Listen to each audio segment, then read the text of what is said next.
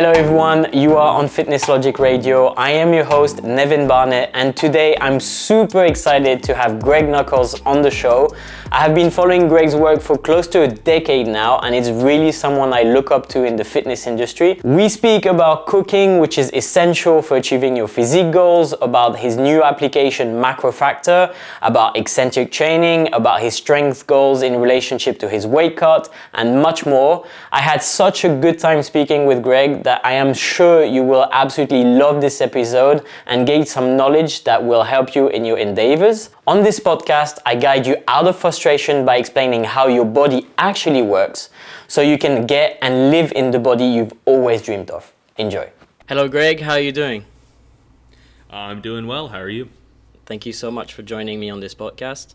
So Greg and I have been really good friends since a long time. It's just that Greg didn't know about it because it's kind of a one-sided friendship. This is literally how I approached Greg through Instagram. Actually, I told him that I was a huge fan of his work and I really wanted to have a discussion with him. So I think most of my listeners know you by now. You have been producing extremely interesting articles, first on strength theory and now on Stronger by Science. We can find you all over YouTube. You are a special temporary guest on the Stronger by Science podcast. So my first question is, actually, when are you going to make the effort to become a permanent guest on the Stronger by Science podcast? Probably never. Yeah, I mean, as a general rule, I try to only permanently shackle myself to high quality media franchises, and the Stronger by Science podcast isn't quite up to my standards, so whenever too amateur for you, right? Yeah, whenever they need my talents to kind of help the show along, I'm happy to help them out, but no, it's not quite up to my standards yet.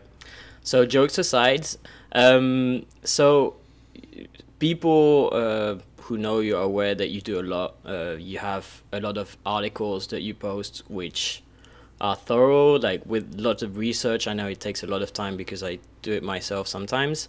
You also have the podcast. You have mass research review. Do you still coach people one-to-one? I do.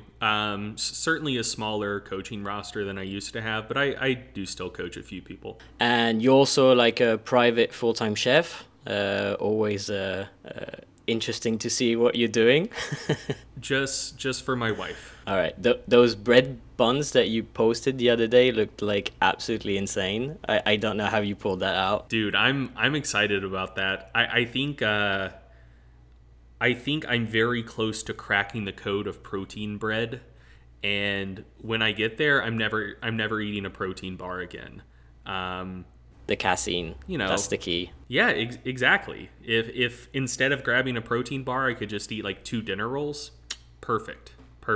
I think everyone who goes on a kind of a diet, we're always trying to make stuff that we like, but with a calorie friendly approach and macronutrient breakdown approach. And it's funny because being in the kitchen myself a lot, because I actually enjoy cooking, so I'm always super excited when you're sharing tips about cooking because you actually know your way around the kitchen. And it's funny because a lot of people use whey protein and they don't realize that you have so much more flexibility in using either a combination of whey and casein, or just casein, depending on what you're trying to achieve. But yeah, the final result between whey and casein is completely different, and you can't really use them in the same way. I think for dry, like if you're replacing flour, whey is interesting. If you want to get a bit more moist and a bit more, closer to something that is actually more enjoyable most of the time, but it gets sticky and everything, so it's a trade-off. Yeah, I think that casein works a lot better for most baking applications, just because I should know the science of this. I don't really care that much. But when you heat whey, it has a tendency to go grainy. And I also just think plain whey has a somewhat offensive flavor. Like it's not that bad, but it's not great, and you've got to do more work to cover it up. Casein hydrates really, really well, and it will maintain a more tender texture when it's cooked, and hold on to water really well. So if you're trying to make some sort of relatively moist baked good, casein behaves really well. And it also has a very subtle flavor. So, if you just made a protein shake that was 100% unflavored casein and water or milk, it's not going to taste great.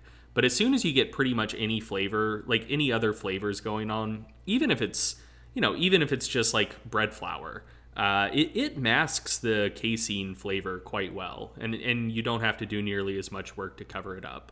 I think people get scared about the casein because if you just mix it in a shaker bottle, the whey does dissolve better in water, and you don't have this grainy aspect that you have with casein when you're just drinking it in water.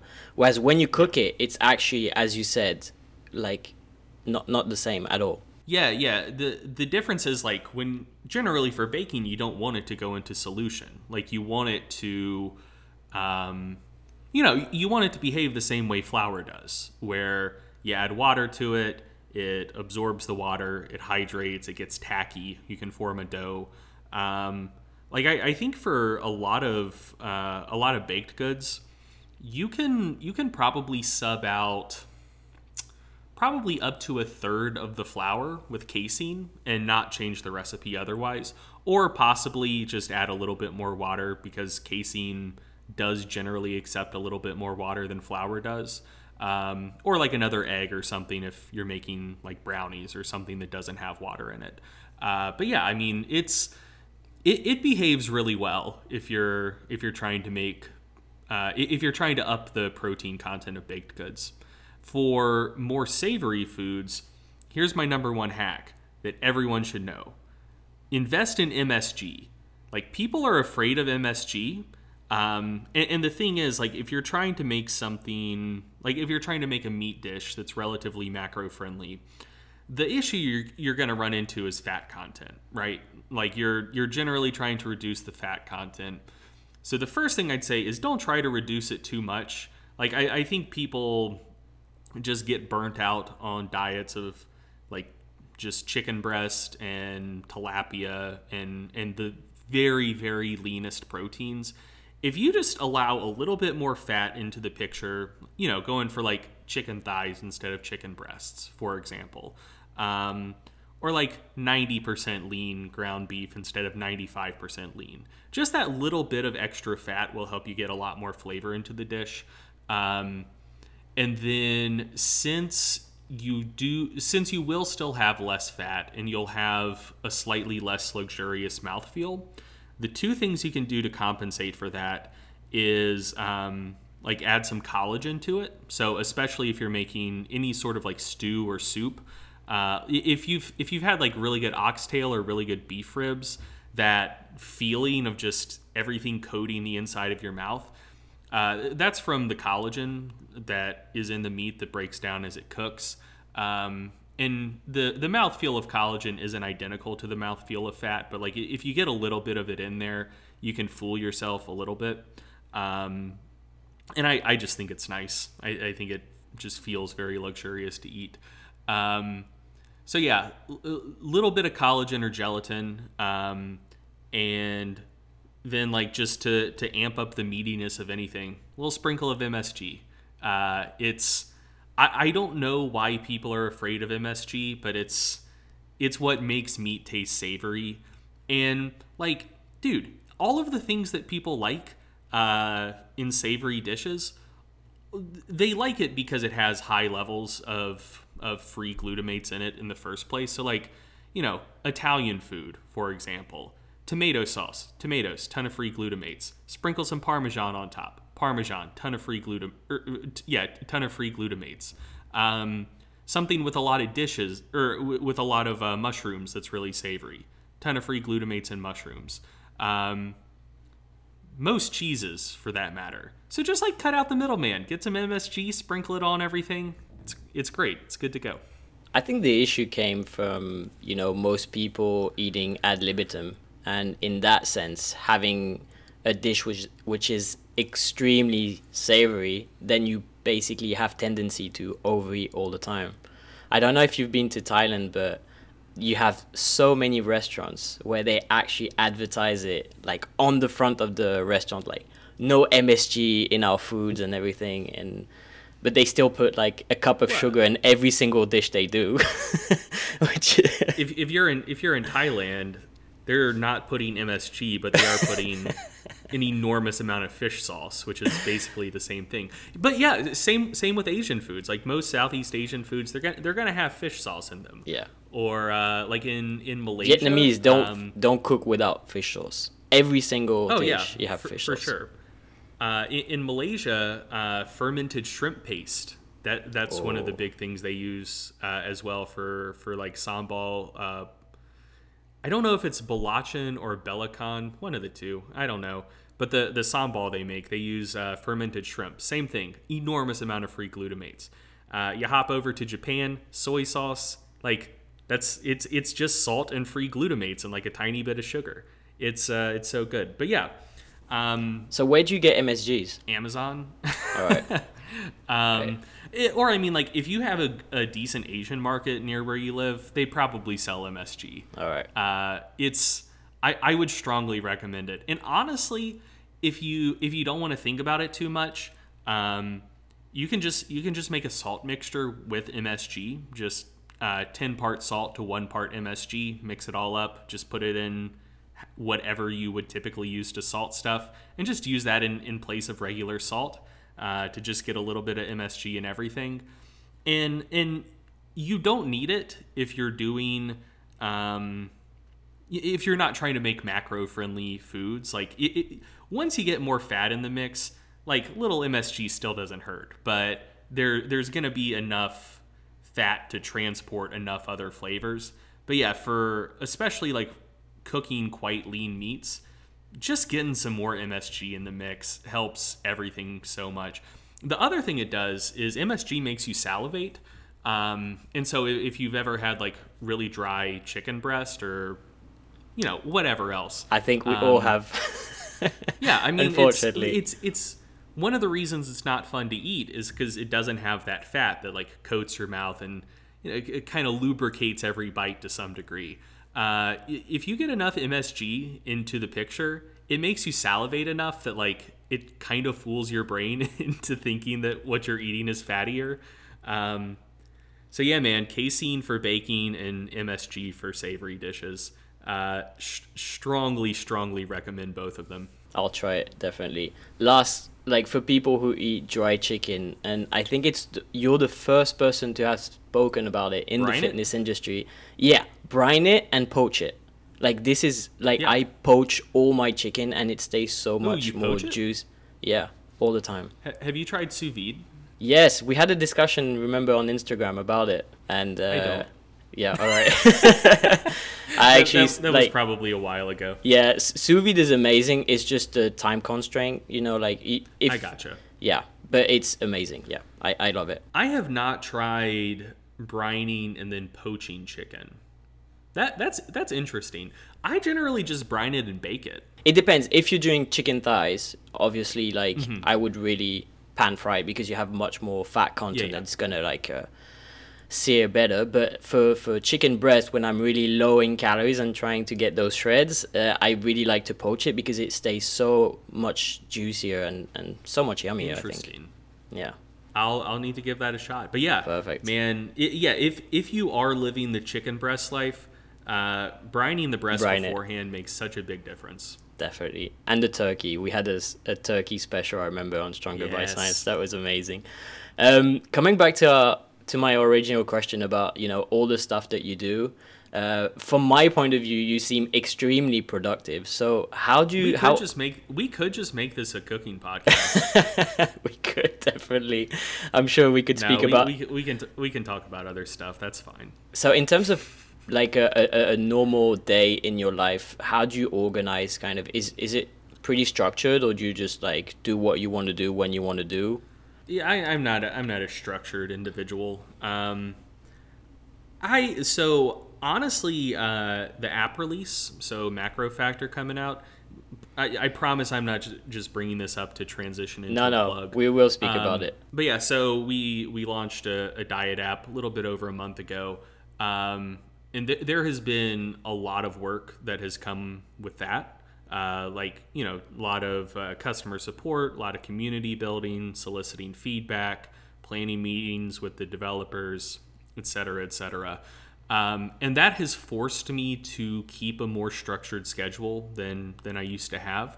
If you would have asked me this like 3 months ago, I would have said, I get in about 9 hours of work most days. At some point between when I wake up at around noon and 3 a.m. Generally, it would be about 5 hours, like 5 or 6 hours during normal working hours. So basically, pop out of bed, get to work, stop working around the time my wife stops working at 5 or 6, and then get in another 3 or 4 hours after she goes to bed, go to sleep, repeat the process. That was the schedule I was previously keeping. These days, I have been getting up. An early day would be like, I've been getting up around 8 some days, which for me, that's fucked up. But generally waking up sometime between 8 and 10, working pretty hard from then until approximately 6 or 7, and then sometimes still getting in another hour or two of work at night. That's like kind of the normal part of the month. During mass writing time, again, I'm not just bringing this up to plug. This is I plugged it already, so you can go. Oh, hell yeah. But yeah, so we write all of mass during the first like 2 weeks of the month. And so for about 2 weeks out of the month, I keep the schedule I just described. During mass writing time, it's a free-for-all because I still have all of the other work obligations I have. Plus, between the 4 of us, we basically need to write a book and do that every month. So for the first 2 weeks of the month, and to be clear, I'm not saying this is a good thing. Like I'm not a big like rise and grind, everyone needs to be working all the time type guy. But start of the month for the first like week and a half, 2 weeks, I'm generally putting in like 14, 15 hour work days, and doing virtually nothing else with my life. So, yeah, don't love that, but it is what it is at this point. I mean, I can definitely understand because from an external point of view, when I see the articles, the podcast, mass, and now Macro Factor, I'm like, whoa, how does he manage it in a day and still find time for the wife and still have time for training and stuff like that? I guess it's pretty challenging. I mean, the secret is I don't have time for training. I mean, at this point, I'm cutting. I'm not really intending to build much more muscle or get much stronger, and my body holds on to muscle really well. So I'd say on a typical week, I may be lifting for about an hour and a half cumulatively, and that seems to be sufficient. Otherwise, I just go for walks and play basketball. Speaking about Macro Factor, so for people who don't know, Greg and Eric, and there's other people behind the team, right? But I'm not sure. So you've launched a... Yeah, there's our... I need to get this out there because they are equally important, if not more so. Our developers, Rebecca and Corey, absolutely incredible. And then my wife, Lindsay, handles all of the business and marketing related stuff. Yeah, if it was just me and Eric, if we were the driving forces behind the app, it would be absolute dog shit. And no one would know about it and no one would use it. But yeah, I mean, we're the faces of the operation, but it is impossible to overstate just how good Rebecca and Corey are. They're outrageous. I can't possibly give them enough credit for how good Macro Factor is. So personally, I haven't used Macro Factor yet, so I would like to preface what the fuck, dude? Not yet. Jesus sorry, mate. Christ. I feel like I'm being ambushed right now. Am I putting our friendship in peril right now? I'm a bit scared. No, I'm just kidding. It's all good. I have a client who does use it actually, and she loves it. Mm-hmm. And so for people who are not aware, MacroFactor is a diet app. It could be related to other applications like MyFitnessPal or Chronometer or stuff like that. So basically following your diet.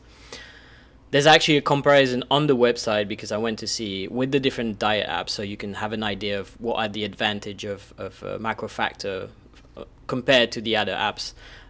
How did the idea of were you just like, oh, I'm going on a cut and I don't like the current application, so I just want a better application, I'm gonna design one, or how was the idea behind it? Actually, no. So there is a rich history behind this. Back in 2015, I believe. Well, back in 2014 is, I know, when I made it. And then we started selling it in 2015. I've already started this poorly. Okay, so we used to sell a spreadsheet. We used to sell a spreadsheet called the Self-Correcting Macro Plan, or Self-Correcting Macro Program, something like that. And the idea behind it was straightforward. You'd there were cells where you would enter your weight. There were cells where you'd enter your calorie intake day to day, and it would give you macro splits based on your preferences within the calorie budget you had. And what it would essentially do is it would take your change in average weight over a 7-day period. So your average weight last week versus your average weight this week, and look at calorie intake over that time span and how that affected change in weight. And from that, be able to get a rough estimate of your energy expenditure. So, if you were eating 2,500 calories per day, and in that spreadsheet, I use the old rule of thumb that a pound of fat loss was 3,500 calories. So if you're eating 2,500 calories a day and you'd lost a pound in your weekly average weight week to week, that would therefore imply that your energy expenditure was about 3,000 calories per day. And then after that calculation, you could then calculate, well, okay, based on your desired rate of weight gain or loss, how much do you need to eat the next week? And so have the spreadsheet. We sold it as one of 4 parts of a $10 bundle, just practically giving it away.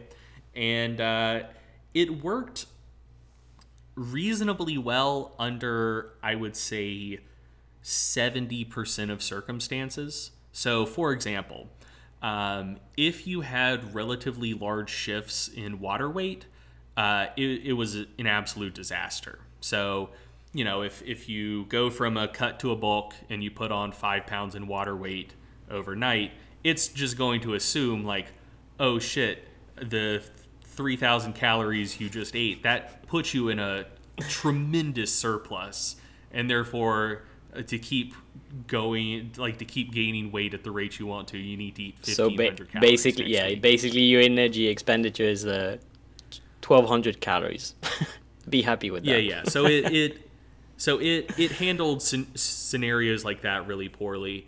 It was basically worthless for half the month for women who experienced larger than average weight fluctuations around their period. But if you didn't menstruate, and if you were on, say, a longer term bulk or cut, after 2 weeks, once water shifts had been taken care of, it would generally do a pretty solid job. And so it was certainly imperfect, but it got the job done for a decent number of people in a decent number of circumstances. But there were obviously some pretty substantial holes in the system. So that was always something that I wanted to improve, because I made that right after I got out of undergrad, when I was both dumber than I am now and also knew less about nutrition than I do now. And it's hard to overstate just how stupid I was back then. So as I learned more, and as I realized how I should have had more imposter syndrome. Or no, whatever. I Yeah. should have realized I needed to stay in yeah. my lane. I was flying too high like Icarus. Eventually, I decided like I'm not a nutrition guy. This isn't what I do. I am a food guy. Like I'll talk about cooking, but nutrition, nah. I'll leave that for other people who actually focus on that and specialize in it.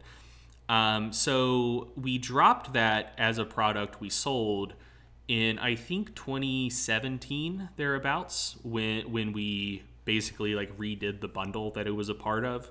But I always wanted some iteration of that to come back, and that was actually one of the things that I pitched to Eric Trexler when we brought him in to Stronger by Science when he was in the last year of his PhD, and I was like, hey Eric, did you know that being a blogger is actually a lot cooler than being a tenure track professor? You can do things such as work on spreadsheets. Anyway, I guess. But it's not as good. It's not as good as being a vlogger, Greg. That is true. You know? That is true. We need to work on that. But yeah, so that was like one of the ideas that I'd pitched to him. Like, hey, have this little spreadsheet. Like it's okay, but it could be a lot better. What if you worked on this because you actually do know about nutrition, so we could sell it with some degree of credibility again. And basically just like other projects came up. It just kind of stayed on the back burner.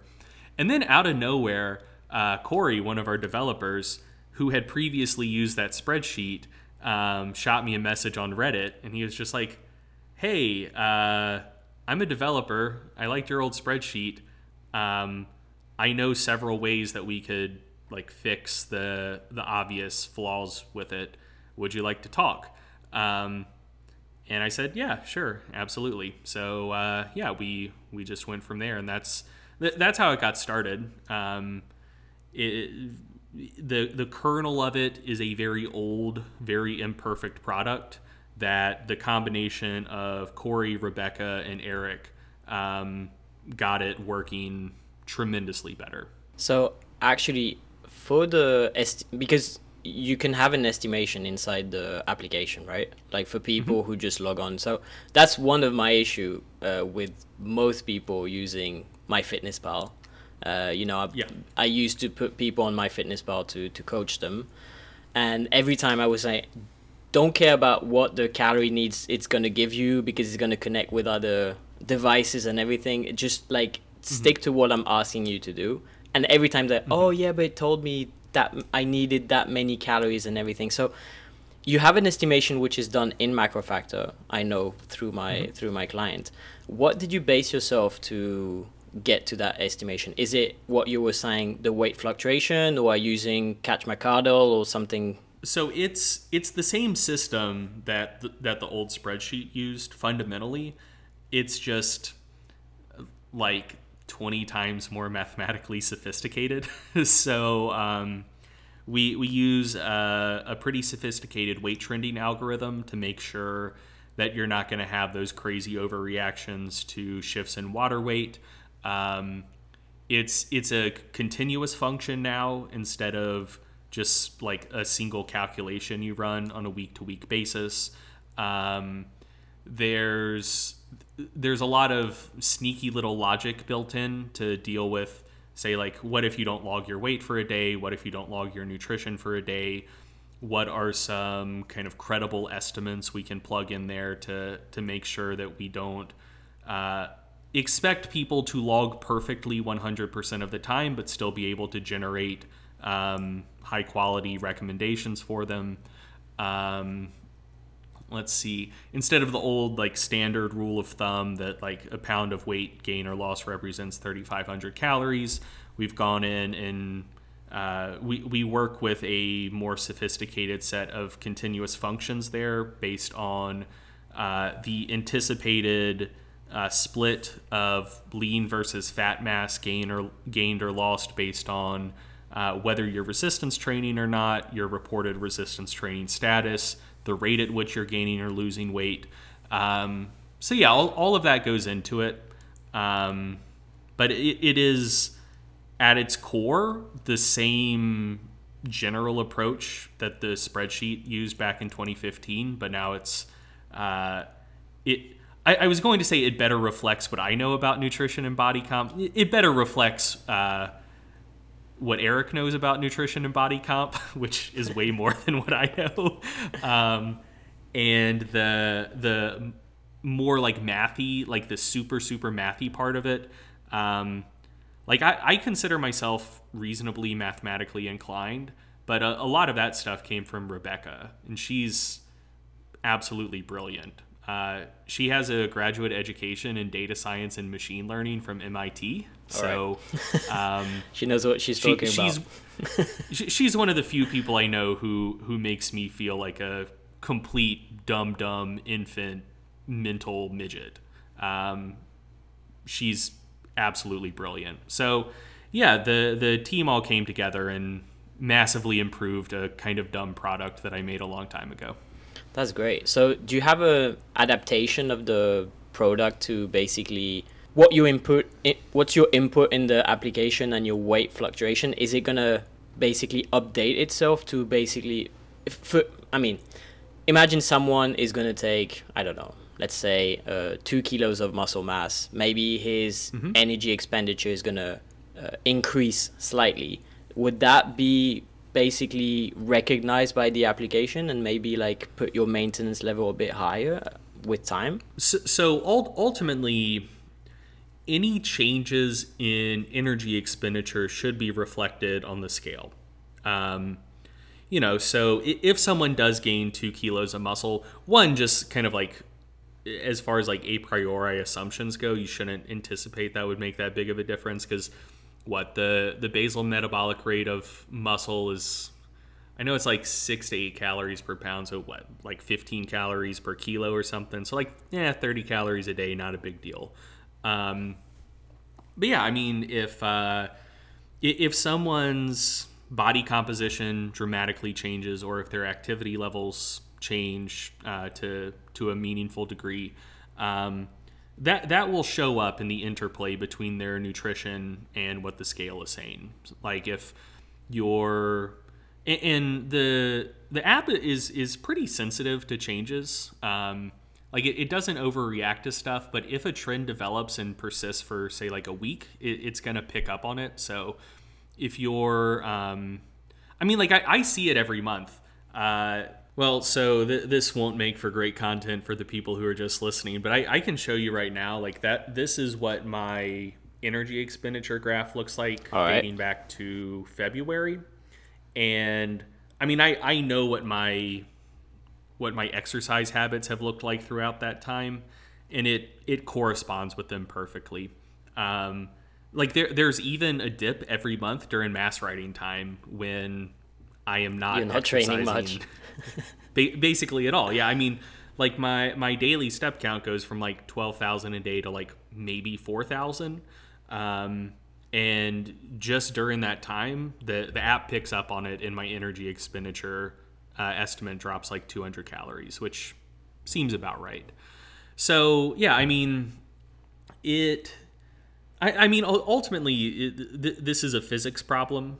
We're just dealing with energy in, energy out, and the relative energy densities of tissues being gained or lost. And so the greatest risk you have, I think, is overreacting to short-term fluctuations, which I think our weight trending algorithm takes care of pretty well. But otherwise, if you're eating the same amount you always have and you start gaining weight, you necessarily know that your energy expenditure has gone down. Or if you start losing weight, you necessarily know your energy expenditure has gone up. So yeah, that's like the fundamental principle underpinning everything. My excuse for not using MacroFactor is literally because I'm on a bulk for like the last 2 years and putting on weight, and I'm literally at the point where I need to eat as much food as I can to put on weight because it's becoming hard. But I promise I will use MacroFactor on my next cut to know where I'm at, and I'll make you a feedback about that. So we'll be very happy to use that because I hate MyFitnessPal anyway. So it would work well in a bulk. Yeah, no, I know. It's just really like I'm struggling, even like eating liquid calories and everything, which has never happened in my life because I was forever cut and wanting to look, shredded all the time. But now I actually want to become strong like you. So actually, speaking about the fact that you're a very strong man, so people who maybe don't know, you have more than a 300 kilo squat. I think it's even 340 or something like that. So I'm in kilos. I don't know if you resonate in pounds. It's what, 750, something like that? Seven. My best squat in training is 347. Okay. And best in competition is 340. You also have a very strong bench. You actually bench more than my deadlift. So around like 500 pounds, something like that, like 220 it's like kilos. It's 220 and a half. All right. And also, your deadlift is actually a bit below your squat, if I remember. I'm not sure. Yeah, it's best is 332, 333. Why would you explain your deadlift being a bit lower than your squat? Is it the range of motion or the reps? I've got incredibly short arms. That's one of the things that helps my bench. But yeah, I've got very short arms, and I have a persistent and pretty bad back injury, which when my back is happy with me and I can train the deadlift pretty consistently, it responds pretty well to training. But yeah, I mean, over the last 15 years, deadlift training has come in spurts. It's been very start and stop. As soon as my back starts acting up, like a very successful and productive training cycle gets cut short, max drops 50 pounds, rehab, start back again, maybe get back to where I was before, maybe a little bit beyond, get hurt again, just repeat the process. It's actually funny because I've not heard you speak so much about injury, and I work with a lot of people who get injured through strength training, and I help them getting back to where they want to be. And I was actually making a research about this podcast if you had spoken about injury. I know you broke your forearm, I think, playing basketball not so long ago, right? Is that better? Yeah. It's most of the way better. I broke my wrist and strained a bunch of stuff in my elbow. The elbow's totally fine. The wrist, like flexion extension is good. Grip is pretty good. Which one is this? Ulnar deviation, still kind of weak, but I mean, whatever. I'm not doing that much ulnar deviation in day-to-day life, so who cares? You did have a post about injuries, I think in 2012 that I found, or 2013, with already a pretty impressive list of injuries. So I was like, oh, wow. So he did get injured. So my question is, are these injuries mostly related to strength training, or did you mostly hurt yourself during your football career and everything, and they translated after in your lifting career? And can you get strong without getting injured? That's kind of my question. So in the long list of physical limitations I have, really, I guess only the back was a lifting related issue. So I can answer the first question or the second question first. Can you get strong without getting injured?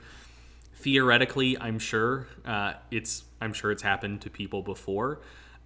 In practice, I think most lifters are at least a little dinged up most of the time. There was a study out of, I think it was Norway. It was somewhere in Scandinavia. I think the lead author was Ekblom, if memory serves. But they were looking at competitive powerlifters and both how many of them reported an injury at the moment in time that they were filling out a survey, like the survey, and how many of them had sustained an injury within the last year. And something like 70% of them reported an injury at the time of the survey, and 87%, I believe, said that they'd been injured in the past year. And that study did use a pretty liberal definition of what counted as an injury. I think it was basically just like any sort of like pain or physical discomfort that caused them to either like skip or modify training sessions. And so, yeah, I mean, that's obviously not great. Also, a few years ago, myself and Andrew Patton carried out a longitudinal injury study in strength trainees that we just published on Stronger by Science, and similar results there. So cohort of, I think, about 350 lifters to start with, followed them throughout the year. And of the people who weren't lost to follow-up, like some people just stopped returning emails. But of the people who weren't lost to follow-up, I believe in excess of 70% sustained an injury over the course of the year. So yeah, I mean, I assume you can avoid most injuries if you're pretty conservative with your training. Or, I mean, honestly, just like if you're not trying to push your physiology to its absolute limits. I think that in general, resistance training as a broad category can be very safe. But I think that specifically training for the purpose of maximizing 1RM strength and, like, say, trying to be the best powerlifter you possibly can be, I don't want to sound too fatalistic, but I think an injury from time to time is more or less an inevitability. I can't think of that many lifters. I can't think of any powerlifters, honestly, who I know who've been in the sport for more than not 10 good years, powerlifters. Who, yeah, I mean, everyone gets hurt from time to time. Most of the injuries aren't that bad, but sometimes they are.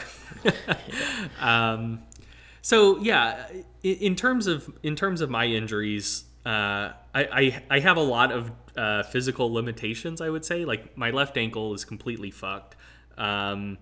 I basically tore it off of my body playing basketball. I rolled it and then was rolled over on it, and when I stood up, my foot was facing like 3/4 backward. Just complete tib-fib fracture. Catastrophic. And so yeah, that ankle is not 100%. I also don't have a labrum in my right shoulder anymore. I basically ground it to dust pitching. I played baseball when I was younger, hit puberty entirely too young, and this was before there were pitch count rules for youth baseball. And so there for a couple of years, I was a full-grown adult pitching to children. And so yeah, when we go to tournaments, it was never a good decision to pitch anyone but me. And it's not because I was that good of a pitcher. It's just I was like 5 years further along the physical maturation process than most people my age were. And so I just pitched way too much, and now that shoulder's completely fucked. Is it very unstable now? Or is it just like grinding? It's really not. So right. So that's the thing with labrum issues in your shoulder. Your shoulder itself just physically is a relatively unstable joint. Like there's not, unlike your hip, your other ball and socket joint, there's not that much structure bone keeping it in place, and the ligaments, like the ligaments forming the joint capsule of your shoulder, aren't as thick and aren't as strong as the ligaments around your hip. So just like structurally, it's a relatively unstable joint. And the vast majority of the stability for your shoulder just comes from passive or active muscle tension from all of the muscles surrounding your shoulders. So yeah, I've never had any instability in that shoulder from the labrum issues, because all of the musculature surrounding it is healthy.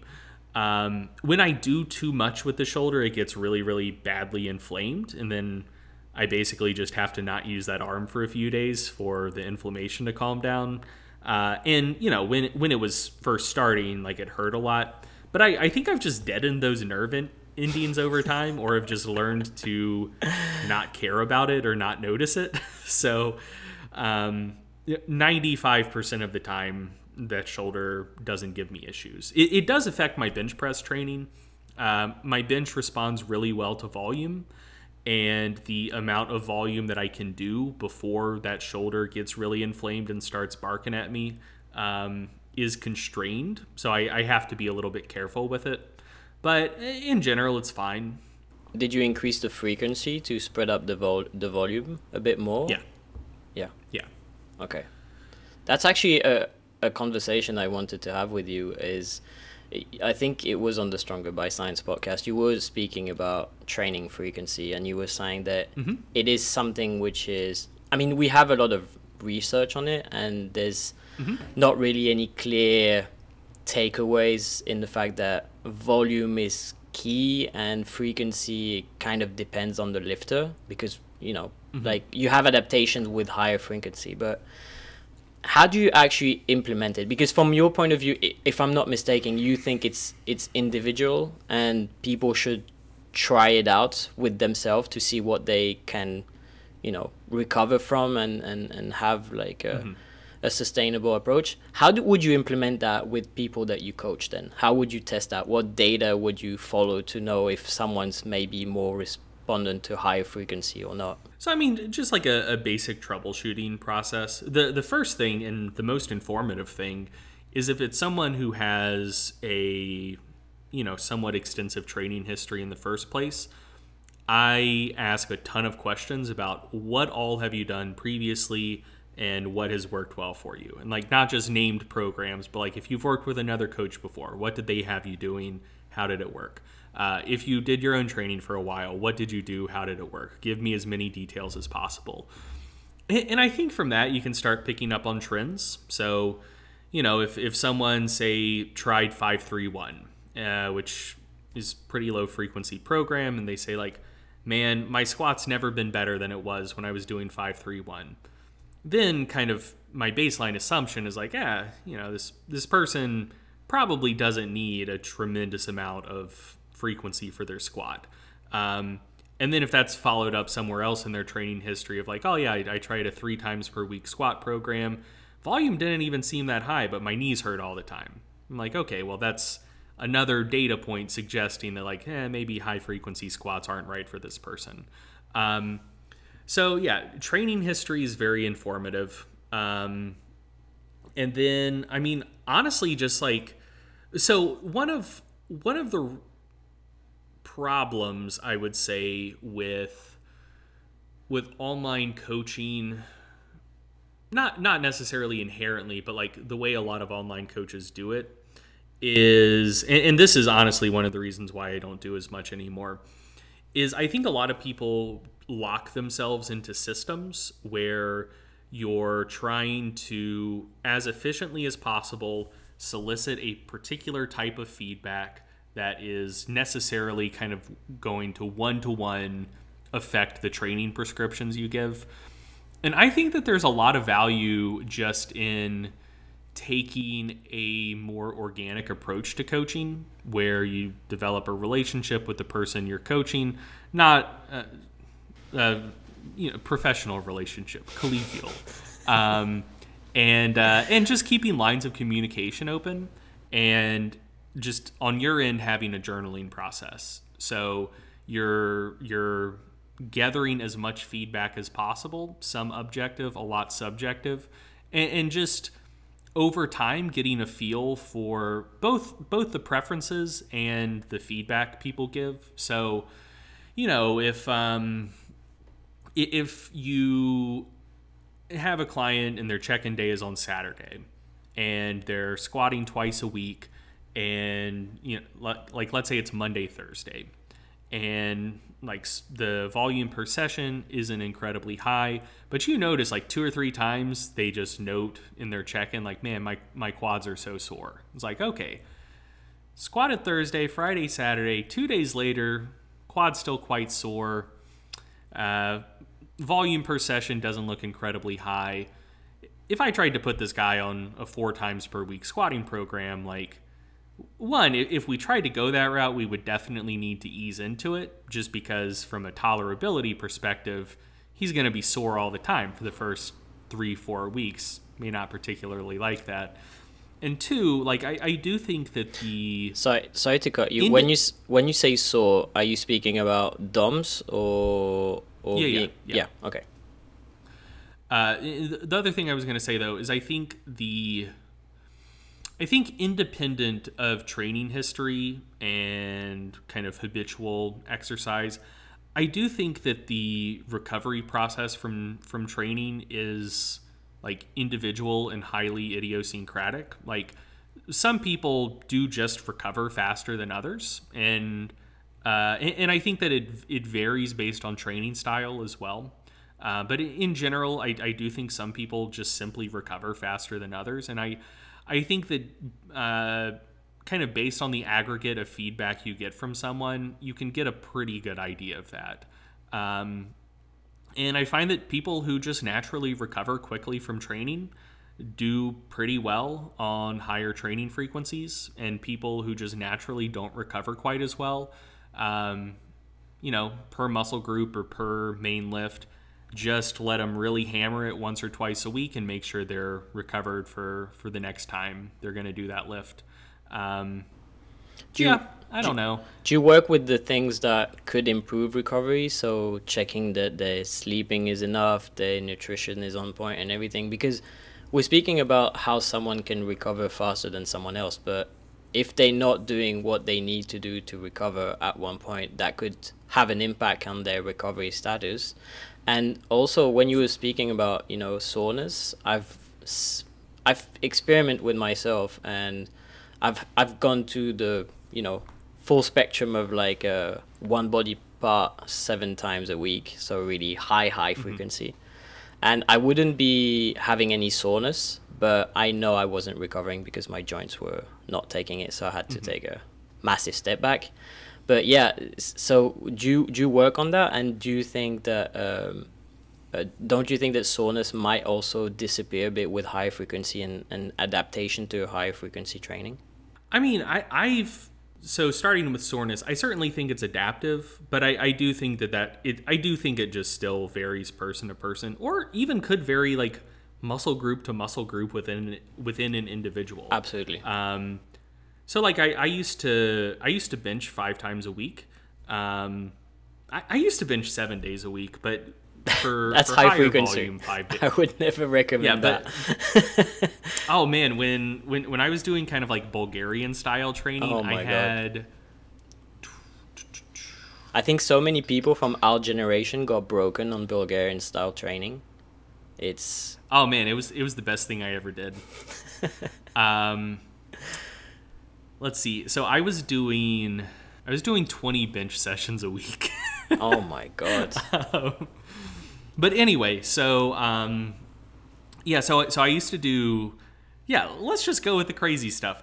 When I was doing Bulgarian style training, I was training 3 times a day, 6 days a week. And then on Sundays, I'd either get in 1 or 2 sessions. So 18 or 19, or 19 or 20, I mean, squat and bench press sessions a week. And like just muscle to muscle differences were pretty large. Like triceps never sore, pecs just kind of like a low baseline level of soreness, and it was just like normal DOMs, but it wasn't bad. Like you'd feel it if you palpated it, or like if I flex my pecs kind of hard. Yeah. Front delts very sore the whole time, and with squats, like glutes were fine, adductors very sore to start with. Most of my quads generally fine, like vastus medialis generally fine, but like my vasti lateralis, whatever, I don't know how you pluralize that. Anyway, my VLs, I would say on like a 0 to 10 scale were like a 4 soreness the whole time. And again, not like an achiness, just like normal DOMs, but like they were sore the whole time. Were you already squatting with the large stance? So I change my squat stance just about every workout.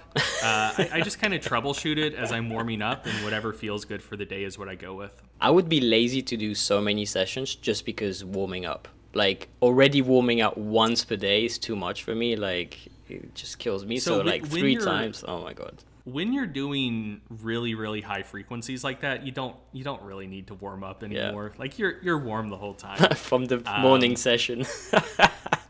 Yeah, no. So when I started that, so that took my squat from 545 to 650.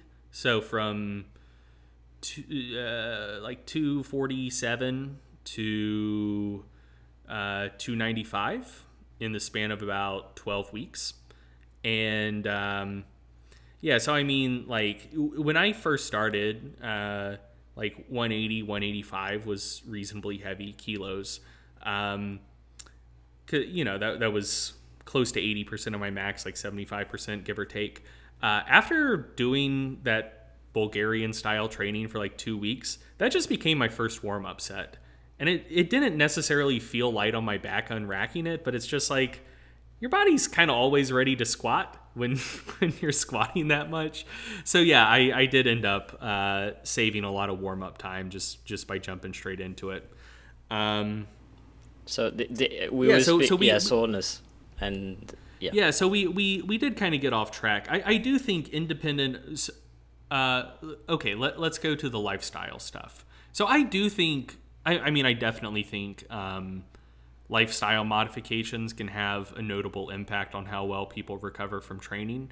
I think sleep is far and away the most important, followed by adequate calorie intake, followed probably by protein intake, either that or like adequately handling and coping with just day-to-day stressors.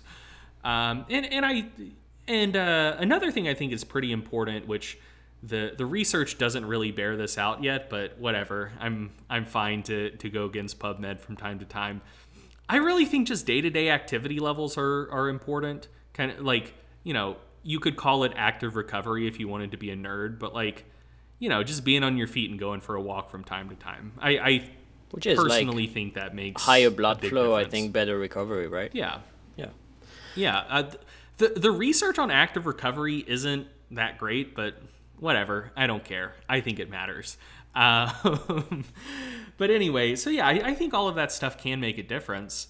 But I think that absolutely pales in comparison to just innate inter-individual variability. So, for example, I mean, like I've had especially smaller female clients handling squat volumes that, like, I know that I would not survive if I did their program. Like, my body just couldn't take it. And, you know, it wasn't just like, oh, I see small female, I give crazy volumes. It was like, it was an iterative process where, based on their training history, they seemed to respond pretty well to higher volume training. So like, okay, let's start them kind of on the higher end of the normal volume spectrum. And then just based on like how they're responding to training, like, you know, they hit a plateau, you ask like, hey, how are you feeling? Oh, I feel great. Feel fresh all the time. Like, well, okay, you feel good. You're not adapting anymore. Let's try a little more volume. Okay, like that's working well. It's working well for a while. Hit another plateau. How are you feeling? I feel great. Fresh all the time. Well, okay, let's try increasing the volume a little bit more. And eventually you get to a point where, you know, they were training with a level of volume that their results suggested was very appropriate for them. But like, again, I know myself. I've pushed the extremes of the training I do in every conceivable direction. Because for me personally, I view my body as an experiment. Like, you know, I try to put out the best general information to the people that I can. But for myself, like, I don't care if I get, like, quote unquote optimal results. I just want to try shit and see what happens, you know? So I've gone to every conceivable extreme when it comes to training approaches. So I know what my volume limits are. And, you know, some of these women were handling volumes 2-3 times higher than anything I could ever dream of touching. So yeah, I do think that volume tolerances just innately, on top of everything else, vary quite a bit person to person. Coming back to what you just said, you know, like the fact that you consider yourself like an experiment in terms of training and everything. why haven't you thought about using PEDs in that sense to try it out? Have you ever been like curious about that? Because I know I have. Yeah, I've definitely been curious. Um, so there are three things that keep me from taking the plunge.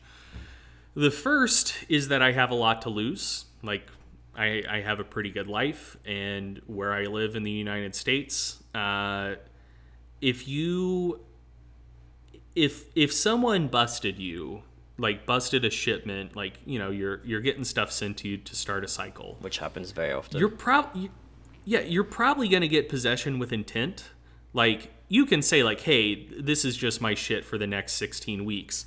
But like, if you get an aggressive prosecutor, they're not going to buy that. And, you know, if you have enough, which most cycles would be enough, you're going to get charged with possession with intent to sell, which is like, that winds you up in a lot more legal trouble than mere possession.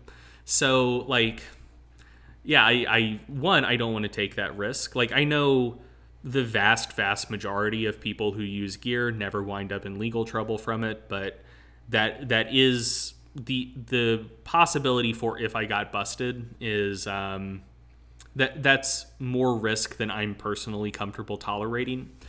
Number two is I come from a family that has familial hypercholesterolemia. Like, Knucklesmen die in their 50s of heart attacks, all of them. And like, you know, I try to stay active. I try to watch what I eat. Like, I keep an eye on my blood lipids. And within a Knucklesman context, they're pretty good.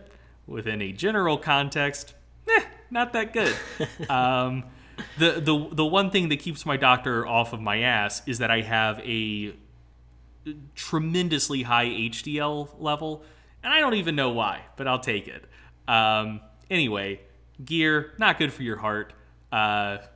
Me and my people have weak hearts. So, you know, it's kind of priced in already. I don't expect to see 70, but I do want to see 60. You know what I mean?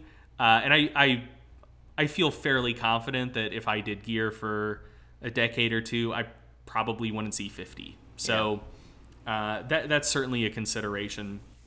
And the last big one is that, I mean, I have a content business. I do things with my body, but I make money with my brain. Like, that's it is what it is. Such a complete man. Do what? Such a complete man, physically and mentally. Yeah, I wouldn't go that far. But yeah, I mean, you know, I have a content business. I have a research review. My brain needs to work well, and that's already a struggle, because your boy has a bunch of concussions. So yeah, my brain's already a little bit screwy, and there's not longitudinal evidence on this, partially because I think it would be hard to go to an IRB and say like, hey, we're going to find people, at least within the US, like, drugs are legal certain places, and like, maybe they could do this study.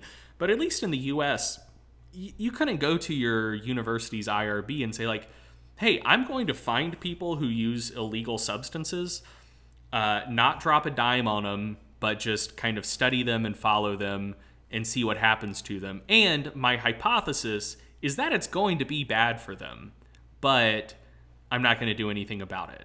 Like, that's not quite as unethical as like the infamous Tuskegee experiment, but it is in the same vein. Like, we're going to find people where bad things are happening to them. And I mean, especially if you try to get that through a psych department, it's now being argued that steroid dependency is a thing. Like, it's a substance use disorder, or like it can become one for some people.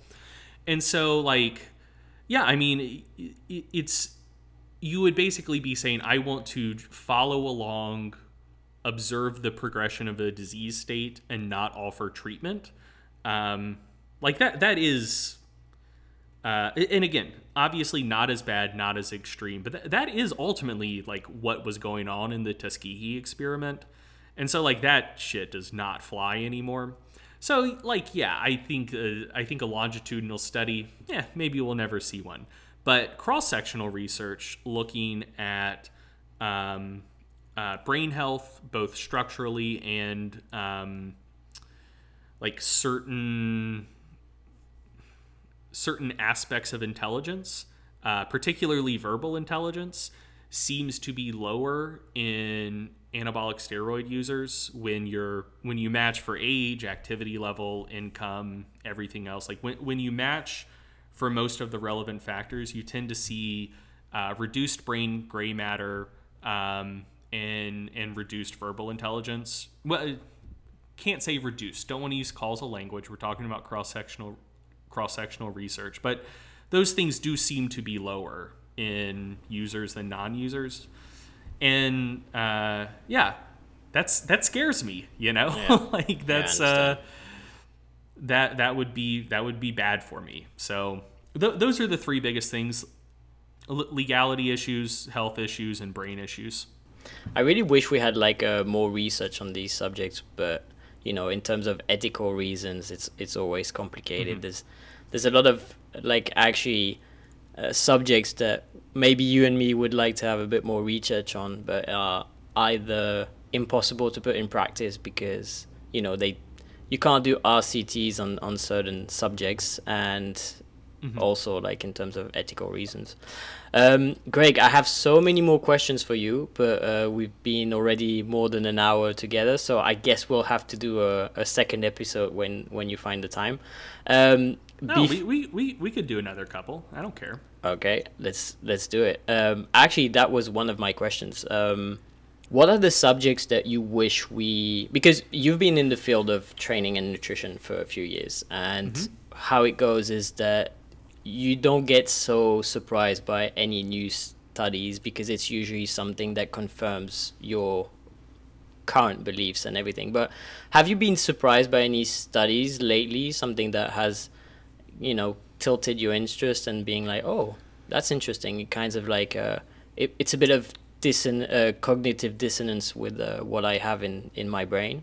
I'll tell you the last thing that really surprised me, and that is the red light therapy research. So I'd been getting Facebook ads for red light therapy devices. You can actually see it here. Just Oh, you have one? Yeah. Oh, hell yeah. But yeah, I'd been getting ads for red light therapy devices for like 5 years on Facebook. And it just set off my bullshit alarm. I just assumed that it was completely worthless. And then a red light therapy study came up in the Mass Journal sweep. I think it was looking at like recovery after resistance training or recovery between sets and like multi-set volume tolerance, one of the two. But I was like, yeah, whatever. I'll take a peek at this, see what it looks like. And it had pretty positive results.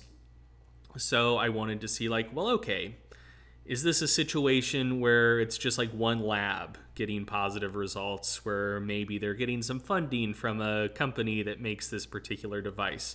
Turns out no. Like there were like half a dozen different labs that were getting pretty positive results with red light therapy. So then I was like, well, shit. Well, I was very wrong about this. When used before training, seems to improve volume tolerance pretty well. When used after training, seems to improve recovery to a pretty non-trivial degree. I have yet to personally experiment with it, but I mean, at this point, I would have a hard time saying that the research on it isn't. I was going to say promising, but that would make it sound like there's not a relatively clear picture. And I think there is already a relatively clear picture that it seems to be pretty beneficial. I'll get you in touch with the right people then, Greg. Have some contacts. Sick. but yeah, no, I have no financial stake in what I just said at all. I don't own a device. I did not previously have plans to buy one, but if you're going to put me in touch with someone cool, maybe, who's to say? But yeah, no, that's an area where I just assumed that it was bullshit, but turns out to be good stuff. The other thing, which I guess is like somewhat conceptually similar, that I came across recently, was ischemic preconditioning. Oh, And I still think ischemic preconditioning is dumb, because I don't know who's going to do it in the real world, but I think the physiology is really interesting. So for the listeners, if you wanted to improve strength endurance for, say, like your biceps or triceps, if you occlude blood flow to your arms, and not just like you're doing BFR and you're trying to cut off venous blood flow, but cut off all blood flow, arterial and venous, for like 5 minutes, take the wraps off for 5 minutes, let yourself reperfuse, repeat the process twice more for 3 rounds of 5 minutes of total occlusion, and then you test your strength endurance, seems to be quite a bit higher. Studies I've seen suggest anywhere from like a 10 to 25% boost, depending what loads you're working with, larger relative increase with lower loads. And that seems to be a pretty reliable effect that is observed. And again, I don't think that that's practically useful at all, because, like, you know, who's going to spend 30 minutes before a training session? Also, you're working out in your garage, but like for people who work out in the gym, already people give me the eyes when I'm doing BFR. So if I'm doing like that protocol, they're going to be like, what is he doing? Yeah, so who's going to sit in the corner and just like occlude blood flow on and off for a combined total of 30 minutes before they touch the bar? No one. So yeah, I don't think that's useful at all, but I think it's really cool, and I found it surprising. There's quite a bit of research actually about eccentric training, you know, being actually having some advantages. And I was having this discussion with a group where we discuss basically protocols, training, recovery, everything.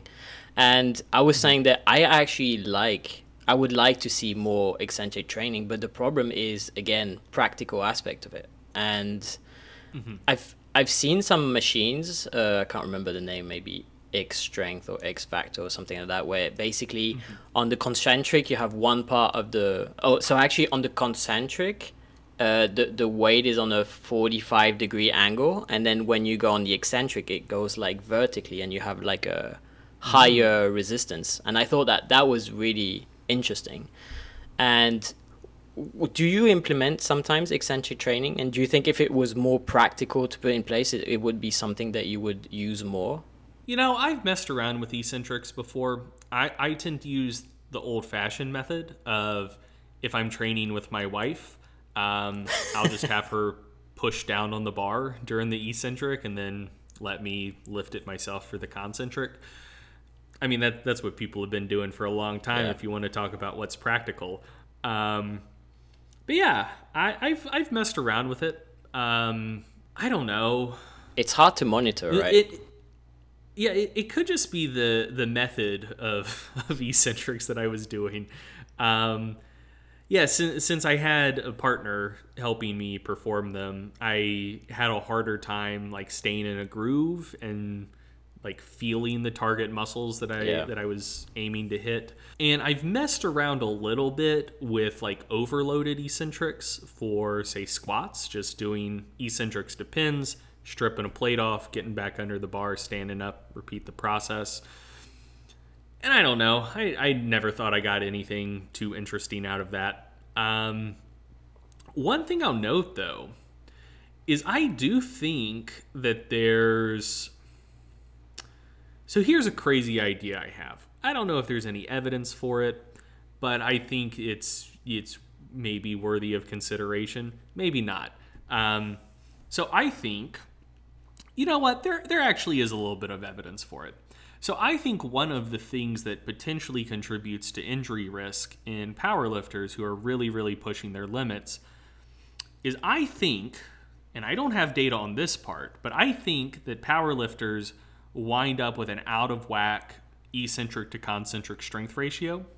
So if you look at untrained people, they tend to have like, 30-40% more eccentric strength than concentric, maybe down to 20%, but like 20 to 40% is the general range. I kind of think that that's closer to like 10 to 20 for most powerlifters. And I don't have data on this, but like, I mean, I mean, I know how my bench presses feel, and I've done overloaded eccentric bench presses. Like I can, when my bench press with a pronated grip, like I bench more reverse grip, but when my bench press with a pronated grip was 455 or about, what is that, 215 thereabouts, somewhere in there. When that was my 1RM, I tried to do, or no, that's like 210. So yeah, my bench was about 210, 205, 210, and I was doing overloaded eccentrics with 215. And so that's a small difference. We're talking about a less than 10% load increase. And I could only control it about halfway down. Like the last half, I just assumed it would be fine. We're talking about a pretty small eccentric overload. And like the last 4 or 5 inches before my chest, I couldn't control it anymore. It just dropped to the pins. And I felt the same thing on squats as well. Like, I've never had an experience of where I couldn't control a weight down that I could still stand back up with. But like, the eccentrics are hard, man. Yeah. Like you get enough weight on the bar, and I feel like I could probably control, like when my squat's somewhere around 7, I feel like I could probably control 770. I don't think I could do a controlled eccentric with 800 though, which would be like a 14% over my concentric 1RM. And I think that's a generalizable phenomenon. Like going to meets, watching people bench, watching really strong people lift in the gym, you see a lot of people where like they're bench eccentric, they're squat eccentric, fucking sketchy, man. Like half the battle for some people on squat is like, can they control the weight well enough to wind up in a good position in the hole to start their concentric? Absolutely. Same thing on deadlifts too. Like, because most powerlifters don't even worry about the eccentric on deadlift.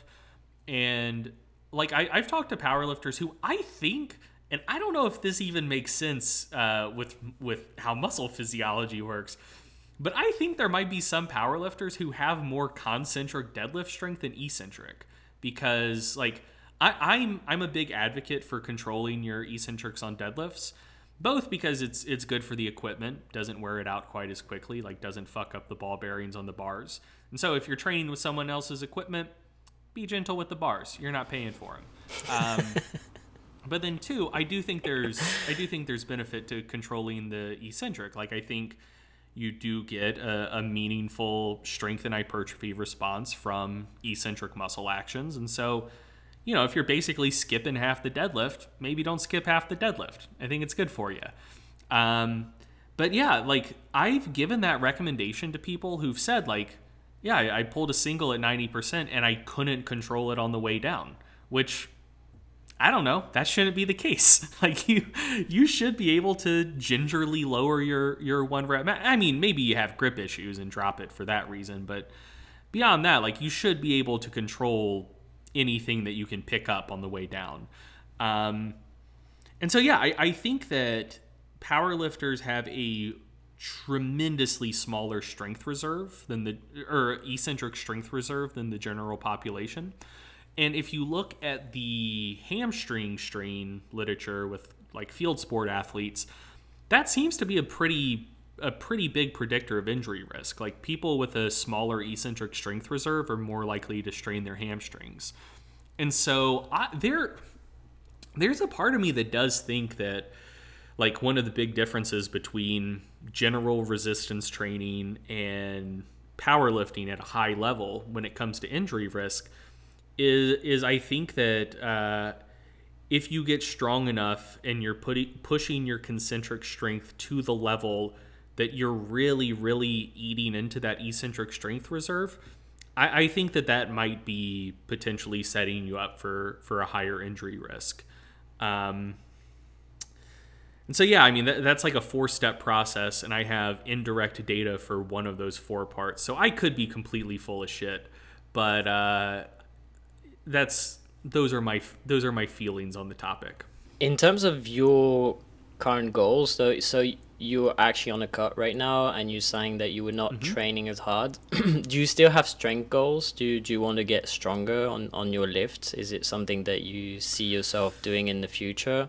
So this is tough for me because I've had a set of goals in mind for a long time, and I'm really close to 3 of the 4. Or I was previously very close to 3 of the 4.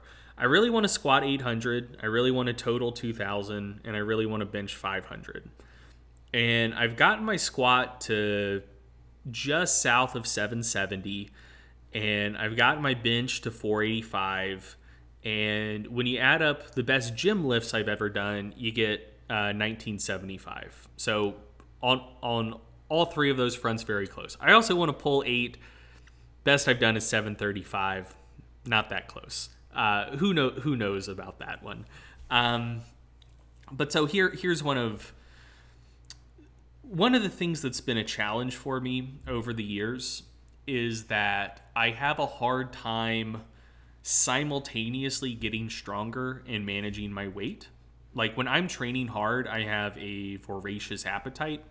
And honestly, just like when I stay at maintenance, I tend to not make gains. Like for me, being in a consistent calorie surplus is basically a cheat code, and I just get stronger and stronger, and it's very nice. So like I've been wanting to cut and lose weight, and I've been wanting to get stronger for a long time. And basically I train hard, it's going well, I'm getting stronger, and then I just wake up one day and I'm like, dude, I just don't feel good. Like I'm way too big. Getting around is tough. None of my clothes fit. I'm already wearing like a 2XL shirt. I don't want to be a 3XL guy. Like that's not me. And like I do other things in life outside of lifting. Like I've mentioned basketball already. I like playing basketball, and like I'm pretty good at it, but I'm not good at it when I'm 270 plus. Like I just don't have enough quickness or verticality to do much, you know? So yeah, I'd always like, I think like not quite reach my strength goals because like I wouldn't be willing to get quite as fat as I would need to get there. And then like I'd start cutting and I'd start getting weaker, but like a huge part of my identity was kind of tied up in powerlifting and how strong I was. And so, you know, first 15 pounds, fine. But then after that, the strength starts going, and then like I'd have a small identity crisis almost. So you know that's when I was younger and not quite as secure in myself and who I am and what I want to do. And so at this point, in my brain, I do still have the same strength goals that I always have, that I've always had. But I think kind of just on a personal level, being the really strong guy is less of a core part of like how I think about myself than it used to be. So yeah, I mean, like I'm sure that by the time I get down to 200, I'm gonna be a lot weaker than I am now. And like I didn't used to be fine with that. Like I didn't used to be able to accept that. But like I don't know. I can now. It's fine. And I think based on what you were saying a bit earlier, you know, on the fact that in your family you have kind of issues, heart-related issues, I'm pretty sure Lindsay would rather have you healthy and maybe at a lighter body weight than having you super strong, I guess. So that's also kind of an internal discussion, I guess, no? You know, Lindsay is far more tolerant than I deserve for her to be. I'm going to put this on her, actually. I'm going to be the asshole right now. One of the things that I think encourages a lot of people, like a lot of married people, to lose weight is like their spouse kind of nudging them to do it. Like Lindsay's chill as shit. Like she likes me when I'm smaller. She likes me when I'm bigger. You know, it's she has been. I can't even say understanding because like it truly doesn't seem to bother her. Yeah, she's very chill with like whatever I want to do with my body. She's fine with. So Anyway, it's her fault that I haven't lost weight up to this point. All right. That's a joke. But yeah, I don't know, man. So realistically, probably like if I get south of 200, which is what I'm trying to do, if I ever get back over 250, I will view that as a pretty substantial failure. And I could be wrong. I might be selling myself short. I really don't see myself squatting 800 if I'm anywhere within spitting distance of 200. And I could see myself edging back up to like 220 and like really making a run in the 220 weight class for a while. Or pretend, I mean, I've got a 500 plus Wilks already. Like, and I'm never gonna. So here's the thing: I'm very motivated by round numbers. I was very stoked to hit a 500 Wilks. I'm never gonna hit a 600 Wilks. So like, who cares about Wilks at this point? But yeah, so I don't know, man. I don't want to say I've totally given up on those goals. I may get comfortable in the low 200s, slowly build back up to 220. And be just as strong at 220 as I was previously at like 255. That's possible. Based on my previous experiences, I somewhat doubt it, but we'll see. Don't you think you have a slight bias in thinking if I'm losing weight, I'm losing strength in a sense, or I'm going to be not as strong? No, not really. So I think for me, like, so I don't really make that connection in my head so much, I suppose. For me, honestly, a lot of it just comes down to, like, mechanics. So, as I mentioned, I bench reverse grip, and... That's mental. Dude, no, it's the only belly dominant bench press. So the thing about reverse grip is you can touch it way lower than you can a pronated grip. Like I touch my pronated grip bench press somewhere in the neighborhood of my xiphoid process, maybe like an inch below, something like that. I mean, when my reverse grip form is really dialed in and I've got a great bloat going, I'm touching the bar maybe like 3 inches away from my belly button. And so, dude, losing weight is gaining range of motion True. In the reverse grip bench press. And I don't know, like, yeah. I don't think weight affects my pronated grip bench press as much, but I kind of think that if I'm going to hit 500, it's going to be reverse grip. And that's a different animal at 200 than it is at 250, 260. And for the squat, a lot of it's just control, man. Like if you have somewhere, I mean, even at this point, like I've squatted 765, but for me, if I get north of 650, it scares me a little bit from a control perspective. Like if you misgroove it, or the bar whips in just the wrong way, you can lose it in an instant. And the more you weigh, the more counterbalance you have against that. Like the more inertia your body has to kind of protect yourself against the vicissitudes of the bar. And so, independent of a strength perspective, if on a muscle group by muscle group basis, I was just as strong at 200 as I was at 250, I still think I'd squat more at 250 just because the bar isn't as scary. I see what you mean. Greg, yeah. Thank you so much for taking the time. I'll put all your links below, so you'll have like to Stronger by Science, Mass Research Review, Macro Factor. I usually ask my guests last question at the end of the podcast, being just an advice that you would like to pass along to our listeners, and something that maybe has helped you in your life. It could be anything. Like it's not an easy question, but whatever you want to put, or just say like just go on Stronger by Science, read all my articles, and that will change your life. Bro, brother, I'm not the device or the advice kind of guy. I don't think I have my own shit figured out, so I'm not going to be telling other people how to do things. MSGs? I don't do what? Use MSGs. Yeah, you use MSG. Try baking with some casein.